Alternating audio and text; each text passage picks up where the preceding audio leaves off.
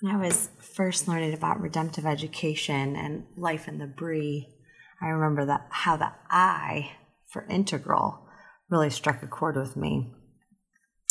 That was Caitlin Nunnery, redemptive educator par excellence and also a board member of the Center for Redemptive Education. This is Amy Embody welcoming you back to Life in the Brie. Today we are looking at the idea of an integral approach to education.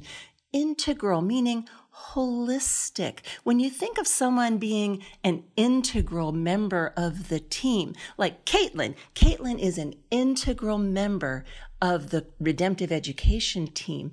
It means that without Caitlin, our team isn't whole. She's an integral part. She makes it whole. She is part of the team. So this word integral, which is so often mispronounced to be integral, doesn't that remind you of the word nuclear and how frequently it is mispronounced? Anyway, integral is a word that means we take a look at any of the content we are teaching and we seek to find the whole story. What are all of its parts? What is the story of Africa, which Caitlin will talk about in a minute? What are all of its parts?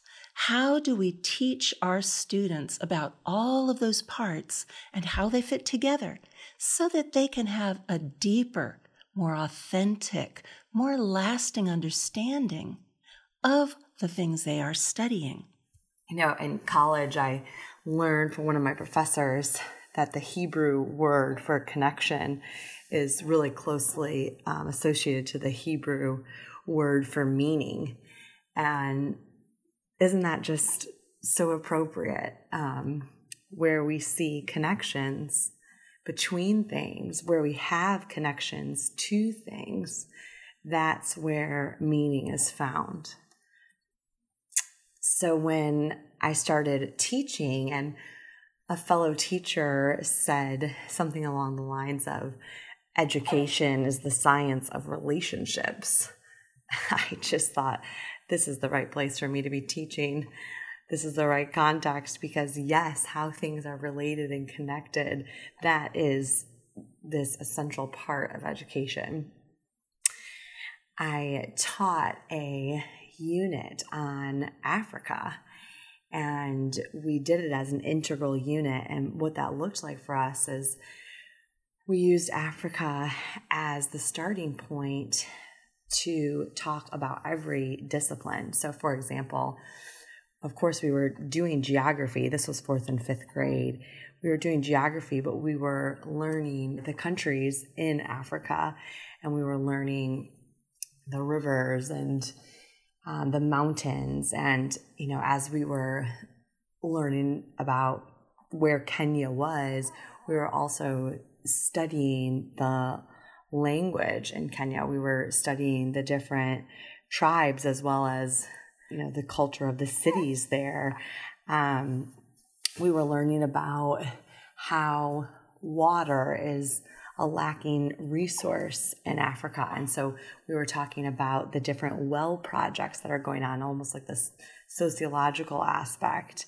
And as we were talking about well projects and water in our scientific endeavors, we were learning the properties of water and doing different experiments that helped us understand the properties of water. And as we were learning the properties of water, we were talking about, well, Jesus says he's the water of life. What does that mean? You know, he has the water of life. What does that mean? As we learn about the properties of water, that's also informing us about something that Jesus says and something about who he is and how God created this world. So everything was so connected, and because of that, everything was charged with meaning. And that was evident in my students. They were so excited by the ways that they saw connections, the way that learning really meant something to them. I love that. Charged with meaning. And it is exciting to be not just a student, but also a teacher in the midst of a learning community that is tackling their learning, expecting it to be charged with meaning, expecting it to connect authentically to their own lives. That's a thrilling way to teach and to learn.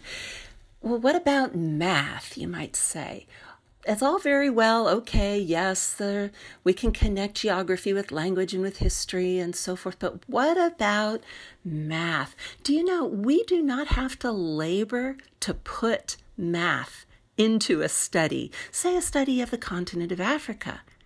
It already exists. Our job is to find it, discover it, help our students to discover the real math that is connected in their study of Africa. Can you think of any mathematical content that naturally and truly, without forcing, belongs to a study of Africa? Well, what about square kilometers? How many square kilometers is this country compared to that country? What about ratios? What are the proportions in Kenya as opposed to, say, South Africa? And what about per capita income? Or, say, the average lifespan, or maybe the average number of children per family? And have these changed in the past 20 years or the past 50 years? And by how much? Can we graph these?